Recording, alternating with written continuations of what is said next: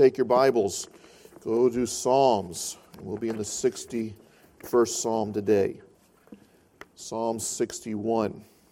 Well, this morning we're going to continue our series of messages that we've just begun. This is the fourth message in this series of messages that I've entitled, This is My Story, This is My Psalm. And we're looking at the Psalms. We won't study all of them in this particular venture. We'll take a break at some point and pause on the study of the Psalms and probably come back to them at another time. But we want to look at these Psalms. And last Sunday we studied Psalm 1. And the thought of last Sunday was the pursuit of happiness. Remember that Psalm 1, blessed is the man, or happy is the man that walketh not in the counsel of the godly, nor standeth in the way of sinners, nor sitteth in the seat of the scornful. But his delight is in the law of the Lord, and in his law doth he meditate day and night. We could go on there, but there was two primary thoughts out of Psalm 1, the pursuit of the godly and then the pursuit of the ungodly. There are two aspects or two ways to try to find happiness, and the pursuit of the ungodly is a journey in vain. You will never truly find the happiness that God can provide apart from God. But through God and His Word, you can find the true peace and happiness that God wants each and every believer to have. So we're in that passage of Scripture, and this week we're moving to Psalm 61. Several weeks ago I was talking to my dad. Called him up, and he had asked me what I had preached on the previous Sunday. And I said, we were in Psalm 91, if you remember that. And when I said that to my dad, he says, oh, that's my psalm. And he began to tell me about as a young man when he was walking away from God, backslidden, that he would lay in his bed at night and he would quote Psalm 91 over and over and over again. And it had become very special to him, and God used that psalm in his life. Well, Psalm 61 is my psalm. I've shared that thought with you before on how God has used it in my life, and I'm going to share it with you again. So if you remember the story, just grin and bear it, all right? And if you don't remember the story, I trust it'll help you. But it was in my first pastorate. Back in Pennsylvania, it's probably 2003 or 4. I'd been there a year or two. And I was at a preacher's conference, my wife and I and our two young boys at that time. They were probably 4 and 6, somewhere around that ballpark. We were at this conference at Temple Baptist Church in Powell, Tennessee, Crown College. First night of the conference, a Monday. And church is getting ready to start. We've dispersed our boys into some class, had no idea where they were in that building then, and I get a phone call. It's like 1 minute before church is starting. It's a man in my church, and so I think to myself, why is he calling me now? And so I just hung up on it, and or didn't answer it, and then he texted me right after that, and that was when text messages cost something. You know, a nickel or whatever it was, and I would not take any text messages. I was not paying extra for text messages at that point in my life, and I ignored it. And then he tried to call again. And I thought, man, there's something up. And so I looked at the text message, and he says, Pastor, there's been an emergency back here at home. We need you to call. And so I went out into the foyer, and he said, he told me about a lady in our church that had been in a very horrific car accident that afternoon, late afternoon, and the messages had gotten back to people, and they'd found out some folks and had gotten the messages to one of the men in our church. And he said, they don't know if she's going to make it. And they got her down in Pittsburgh, and so at that point, it was maybe 7:15, and church had just started, and I went in, and I'm trying to figure out what to do. I decided to stay in church and get through that service, and went and found our kids, went back to the hotel we had just checked into that afternoon, and checked out of that hotel. We were going to be there for a week, and we started the journey home that night. And it was about a 7-hour trip, and the whole way, church, I am thinking about what I have to do next. How I have to go down to Pittsburgh, go to an IC unit, walk into a room where a lady may not make it, and face her family and try to give words of comfort and help And this is the first time I'd ever been in any type of thing like this. And it was, to say the least, very overwhelming thought for me. What am I going to say? I'd been to Bible college, I'd been in the ministry for several years, but I'd never had that type of an experience. And they didn't teach me that in any Bible class that I had ever taken. And it was I was stressing, I was hurting, and didn't talk much on the way home, just drove and got home maybe 3 or 4 in the morning and decided to take a quick nap. I had another hour and a half trip into Pittsburgh then. Took a nap, got up, got ready, and as I was pulling out, we lived in a parsonage on the same property as the church. And in fact, I'm going to be back at this church in just a couple of weeks preaching their 36th anniversary. I perhaps will get to see this lady that was in this accident, I don't know.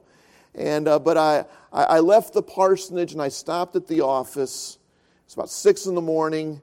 I walk into my office. I didn't turn on any lights, but a little lamp next to us. To a chair there, and I took out my Bible and I said, Lord, I need something. And I let my Bible fall open, and it fell open to this passage of Scripture. And as my eyes were adjusting to the words of the text and to the light in the room, the very first words I saw, if you'll look with me in the very middle of verse number 2, when my heart is overwhelmed. And I thought, oh my, this is for me. God has directed me to this psalm. And I went back and I read the text. Let's read this together. Follow along in verse number 1. Hear my cry, O God. Attend unto my prayer. From the end of the earth will I cry unto thee when my heart is overwhelmed. Lead me to the rock that is higher than I. For thou hast been a shelter for me and a strong tower from the enemy. I will abide in thy tabernacle forever. I will trust in the covert of thy wings. Selah. For thou, O God, hast heard my vows. Thou hast given me the heritage of those that fear thy name. Thou wilt prolong the king's life and his years as many generations. He shall abide before God forever. O prepare mercy and truth which may preserve him. So will I sing praise unto thy name forever, that I may daily perform my vows. I probably read that psalm 7 or 8 times that morning. I bowed my head and I said, Lord, my heart is overwhelmed. This is greater than me. This is more than I can handle. Would you lead me to the rock that is higher than I am?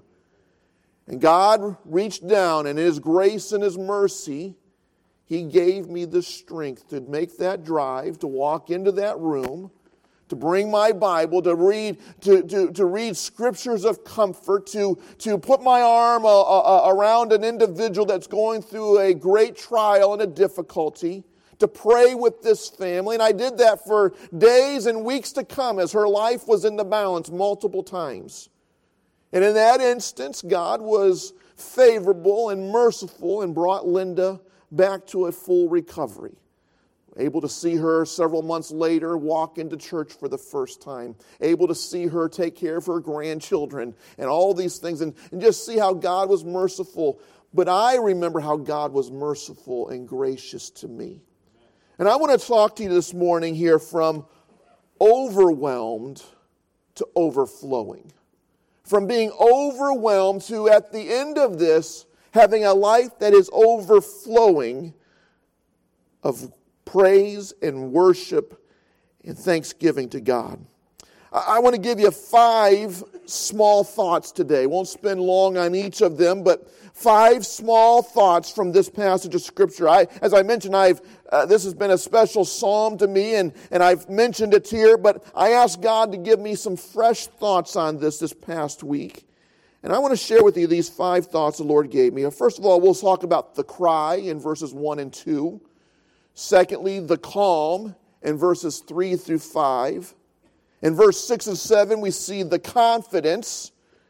In verse 8, the very first part, we see the cheer. And then we see, in the last part of verse number 8, the commitment. A cry, a calm, a confidence, a cheer, and a commitment. Now, in your superscription, you see this is a psalm of David. David penned these words under the inspiration of the Holy Spirit. And as we get into this, I'm going to share with you what I believe was the background of what caused him to say, my heart is overwhelmed. which caused him to cry out, "Lead me to the rock that is higher than I." But let's begin with his cry in verse 1 and 2. "Hear my cry, O God. Attend unto my prayer.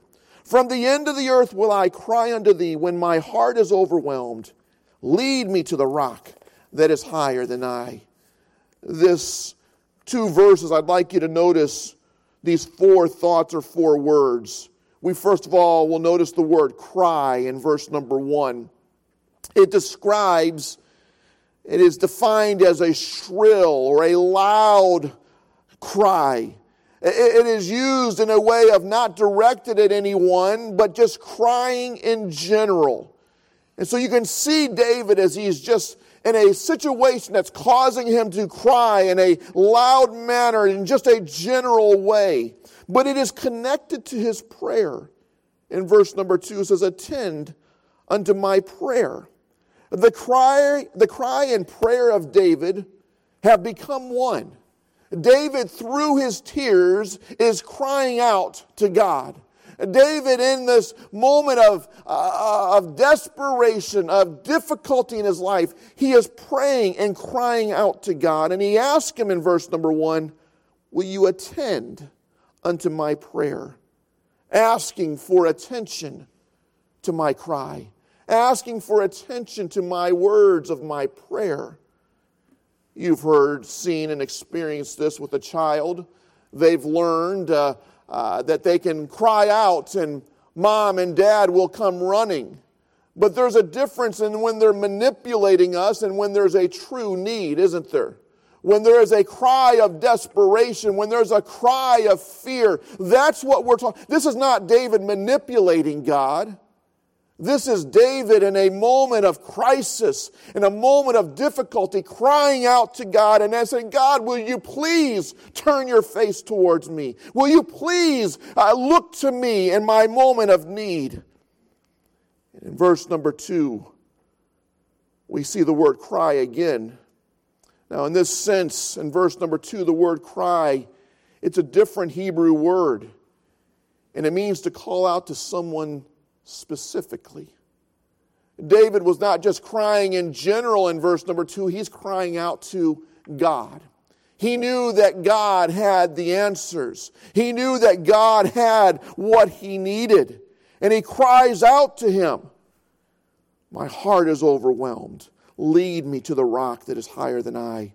What could be going on in David's life that has caused him to be in this type of situation? Well, there's a couple of thoughts out there, and I definitely lean more towards one than the other. But there were 2 times in David's life when he was on the run for his life. One was with King Saul, prior to him being the king of Israel. David's been anointed the king of Israel, but he is not yet the king of Israel. And Saul believes that David is after his position. And on multiple occasions, he's tried to kill David, and he's after him. In fact, it may go on as much as 10 years that David is in hiding, running for his life. Even during that time, David had an opportunity to take the life of Saul, and he refused to do it. And so there are some that believe Psalm 61 is written in reference to that. And I don't think that's the case, because in verse number 7 it says, "Thou wilt prolong the king's life." I believe this is where David is the king, but he's in danger. If you remember, there was another time when David was in danger for his life. Another man was after him. It was his son, Absalom. His son wants to put him to death. His son wants to take his kingdom. Notice the location of this cry. He says, "From the end of the earth will I cry unto thee." Now, in a geographic sense, if this is the case of this is Absalom that is after him, we know that David flees Jerusalem and he ends up in a place called Mahanaim. It's about 70 miles from Jerusalem. It's out in the desert. It's out in the wilderness. It's away from everything. It's a desolate place. And David is retreated to there, trying to avoid an interaction or a conflict with Absalom. But in David's heart, he may as well have been 7,000 miles away. He feels that he's in a distant place. He feels that he's at the end of the earth. We see the reason for his cry. His heart is overwhelmed. Can you think of a more overwhelming situation than that your child not just thinks it or states it, but is literally trying to put you to death? Has raised up an army of people against you? Can you imagine a more overwhelming feeling to have your own son wanting to kill you? Well, that's where David's at. Now, how did that happen? David had a period of his life where he allowed the busyness of his life to cause his service for God to be more about the service than it was the intimacy. And David had some struggles in his life. And if you recall in 2 Samuel chapter 11, David tarried in Jerusalem while his men went to battle. And while they were away at battle, David falls into more sin. David spies a woman across the way that is in a compromising situation, and he lusts after her. He finds out who she is. This is the wife of Uriah. Now, already David has made several mistakes, but right there, that should have been the stop sign, right? That's a flashing red light. Don't go any farther. This is the wife of Uriah, one of David's mighty men, one of his special forces. A man that was loyal to God, to Israel, to David. And David says, bring her to me. As the king, he says, bring her to me. And David has an adulterous affair with her. She becomes great with child. And David knows he's in big trouble now. Her husband's been away at war. She's been great with child. It's going to get out that David's the father. And so David tries to manipulate the whole matter, brings Uriah back, tries to deceive Uriah by having him go home to be with his wife. And Uriah won't do it. He's a man of character. He says, while my fellow soldiers are out on the battlefield, I will not enjoy the pleasures of this time with my wife. And he refuses to do this. And so David gets desperate and he murders him. He sends a note home with Uriah back to the battlefield and says to give it to Joab, the general. Put Uriah in the forefront of the hottest battle and then retire or leave him. And Uriah, this hero of a man, stays on the battlefield swinging his sword to the very last moment and he dies. Well, David then takes Bathsheba to be his wife. He thinks he's covered all of his tracks. Everybody will think it's okay. He's comforting her. But then in 2 Samuel chapter number 12, the prophet shows up. The man of God with the message of God. And he confronts David and he actually just fools David at first, doesn't he? He gives him a parable about a man that stole someone else's sheep. Put that lamb to death. And David is irate. He says that man's going to pay with his life and repay him 4 times. And that's where Nathan the prophet points at David and says, thou art the man. And David knew what he had done had been discovered. God knew. By the way, we can hide a lot of things from people, can't we? You can hide nothing from God. God sees all, God knows all, and you're better off coming clean with God than it is to try to deceive individuals. And David does start to come clean in 2 Samuel chapter number 12, but there are consequences for his decisions. And because of that, you see in the next chapters of 2 Samuel, chapter 13, 14, 15, 16, 17, you see those things start coming back. He's got a daughter that is abused by a half-brother. Another brother comes and murders that brother. David in this time does nothing. He ignores it. He's an absent father. He ignores the situation. Absalom has to flee Jerusalem because he murdered his half-brother. And David never goes to him. David never tries to fix this. And this whole time, Absalom is burning with fury and anger to the point he raises up an army and he comes back. David is in a desperate situation. And it's all because of his failures as a father. And so we see his heart is overwhelmed. And he asks this request, lead me to the rock that is higher than I. Now, I think we would have a difficult time finding someone in a situation as desperate and as debauched as David's life was here. But aren't you grateful that there's a God that forgives? There's a God that restores. There's a God that fixes things. And David recognizes that and he cries out, God, lead me to that rock that is higher than I. And I don't know what's going on in everybody's life in here today, but I do know this. There is a rock that you can get to. And it's not an actual rock, it's an individual. It's Jesus Christ. And you can go to Jesus Christ and He can take your situation, your circumstances, your desperate need, if you'll cry out to Him. And He will take you and bring this. Now, it's not long here in our text here. We go from this cry to very soon we're in a calm. David has left this moment of hysteria, it seems like, and there's a calmness that comes over him in verses 3 through 5. Notice, for thou hast been a shelter for me, and a strong tower from the enemy. I will abide in thy tabernacle forever. I will trust in the covert of thy wings. For thou, O God, hast heard my vows. Thou hast given me the heritage of those that fear thy name. A calmness appears.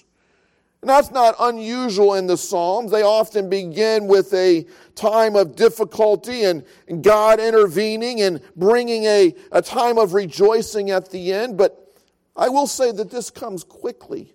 Verse 3, you can see a change in his life because David begins to reflect on the faithfulness of God in the previous times of his life. Notice the past tense of verse number 3. Thou hast been a shelter for me, and a strong tower from the enemy. Verse number 5, for thou, God, hast heard my vows. David begins to look back in his life. Now, certainly there were many times in his life prior to this where he has seen the faithfulness of God. As a shepherd boy, God had protected David as he's slain wild beast. As a youth, David has encountered the giant of Gath, Goliath. And even prior to him being a king, God has protected him as King Saul has tried to put him to death. There were moments where he has looked back and seen the faithfulness of God. David refers to his previous prayers in verse number 5. Thou hast heard my vows. Thou hast heard my prayers before. I know you'll hear me again. And David even refers to his heritage, his ancestry. He says, God, I know you've been with my family. Look at it, it says in verse number 5. For thou, O God, hast heard my vows. Thou hast given me the heritage of those that fear thy name. Let's do a little Bible lesson here.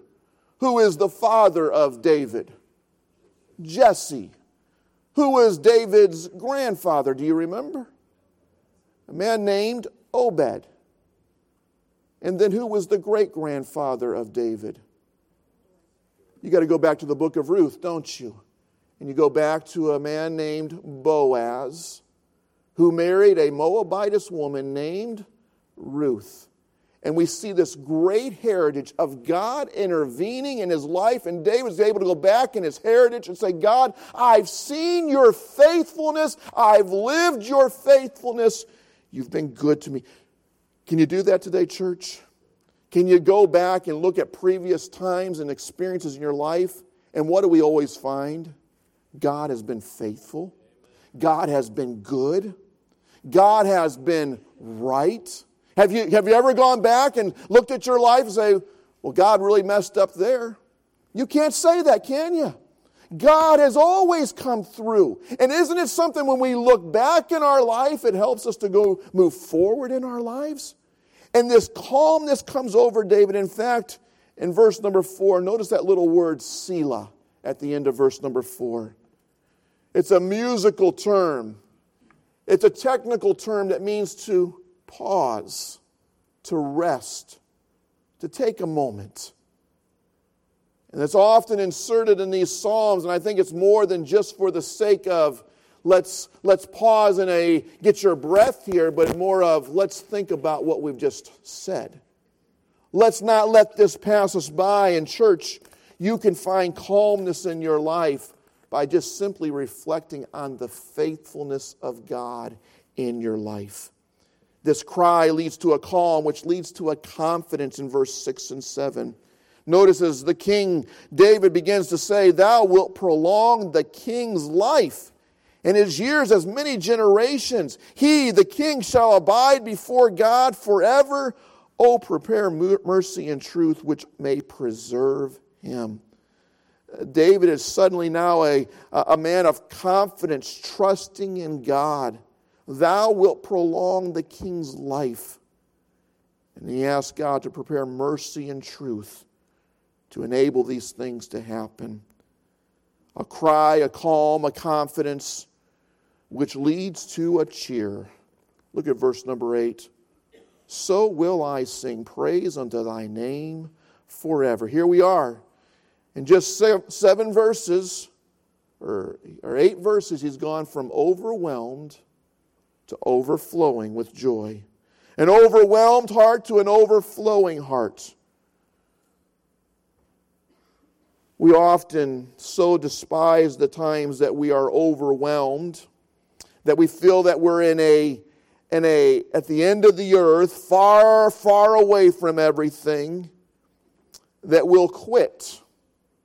We'll give up. We won't take time to look back at the faithfulness of God, and we never get to verse number 8 where we can sing praises unto thy name or unto God's name. We never get to the part of experiencing the overflowing of God's goodness.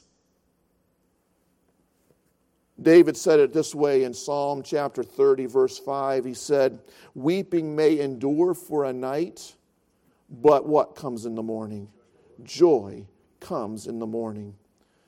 You may be going through that type of a time in your life right now where where it's difficult. It's a long night. It's a long season. But I tell you, church, there's joy in the morning. The problem is oftentimes we give up too soon. We quit. We think God's forgotten us. We think God has given up. God will not forget you. God will not give up on you. And hang in there. Keep trusting God because joy does come in the morning. Get through these seasons and have that time of rejoicing. I will praise. I will sing praise unto thy name forever, David says. And we can go from the overwhelmed heart to the overflowing heart. And this leads David finally to this commitment that I may daily perform my vows. This overflowing heart, this heart of worship leads David to a heart of commitment. David has recognized this calmness and confidence and cheer, and now he says, I'm going to be committed to you, God. I will perform. I will live out my vows. Now, this morning, whether you're in your situation or will be in your situation because of consequences, sometimes, church, we've got to endure the consequences of poor choices, right? We make a choice, and you gotta go through those consequences. Sometimes we choose to walk away from God, and we're in a season of backsliding. There are times God actually places us in situations like this, though. He puts us in difficult times so that we'll recognize that overwhelming feeling in our hearts. that feels more than we can handle. By the way, to feel overwhelmed in the situations is a good place to be if you'll turn it over to God. If it will cause you to look to God and trust God. When we realize that these circumstances are more than we can handle, we learn then to lean on God and not ourselves. Back to my first pastorate. I've been pastoring for a year or two. I'm asked to go back to the Christian school I graduated from in Cleveland, Ohio, to preach a chapel service. I go back there, and the pastor of the church, Kevin Folger, he's been here to preach multiple times. He says, let's go out for lunch after chapel. I said, sure. We're at lunch there. We're at Chipotle. I remember we're sitting at a Chipotle there, and he says, so what do you think, Mark? How are you enjoying the ministry? Are you enjoying the pastorate?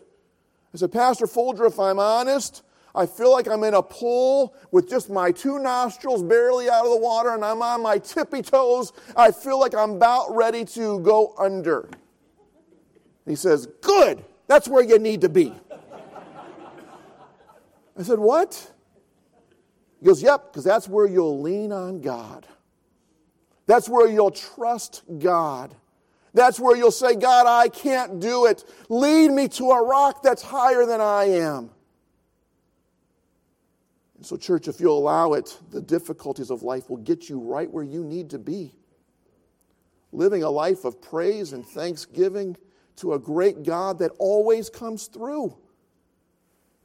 Our problems is we try to handle the situations ourselves. Let me figure this out. Let me pull myself up by the bootstraps. Let me learn to do what I need to do, where we ought to say, God, what do you want me to do? You can go from overwhelmed to overflowing, but it has to go through Jesus Christ. It has to go through the rock of Jesus Christ. And when we'll do that, you can live a life of praise and commitment. Or you can flounder around in the pool, barely hanging in there, and eventually you will fail. So, are you overwhelmed today? You can be overflowing this morning. I certainly would never say this to embarrass anybody, but I talked to one of our dear saints this morning. I said, how you doing? And they said, I said, great. I said, you can leave here today overflowing. How you doing today, church? Hey, life brings a lot of difficulties, doesn't it? Aren't you glad there's somebody that can overcome all those? The Lord Jesus Christ. You might be here today and you've never met Jesus Christ in a true personal way. You might know all about Him. You might be religious. Listen, having a relationship with God is not about religion. It's not about works or effort. It's about knowing God through His gift to us. And God loved us so much, according to John chapter 3, that He gave His only begotten Son, Jesus Christ. And Jesus came and He lived a perfect and sinless life. And then at the end of that life, He was sacrificed for us. He died on the cross. He suffered amazing. I read some more on that this last week in my studies for another study about just the amount of physical pain Jesus went through on the cross. It's unbelievable just to see it all broken down. But then this thought, beyond that and far worse than that, according to 2 Corinthians chapter 5, Jesus, who was sinless, became sin. The sins of all the world, both past, present, and future sins, Jesus took upon Him. He became sin for us. That's why there was darkness during the Jesus crucifixion. From noon to 3, darkness fell on the earth because God turned His back on His Son who had become sin. Jesus took that upon Him so that He could pay our penalty, pay our price. And by that work on His death, His burial, and His ultimate resurrection 3 days later, He provides salvation. You can't buy it. You can't earn it. You can't be religious enough for it. You can't be good enough for it, but you can receive it by faith. Put your faith in what Jesus Christ did for you today. It's not about being a Baptist, a Methodist, a Catholic, or any other denomination or religion you could ever think about. It's simply by putting your faith in what God has showed us in the death, burial, and resurrection of Jesus. That's where it all begins. You're here today and you don't know Christ as your Savior. I'd encourage you, I'd plead with you. Receive Christ today. Take the gift of salvation that He offers freely to all men. Christian, we can get away from God. We can go through the difficulties and trials of life. And you can turn back to the Lord and He'll say, let me help you. Let me guide you. Let me get you through these times. From overwhelmed to overflowing, all through Jesus Christ. Would you bow your heads and close your eyes today? Heads are bowed, eyes are closed. Jan is going to come and play a verse of invitation this morning. We're going to have some folks at the front of the auditorium here that are here to offer assistance to you, to pray with you, to lead you, show some scriptures to you. Or perhaps today you just want to come to the altar all on your own and talk to the Lord, or there at your pew. But if the Lord's been working in your heart, it's an interesting thing to have the Holy Spirit work in your heart, to tug from the inside. It's not like someone grabbing your shoulder, it's like someone grabbing your heart.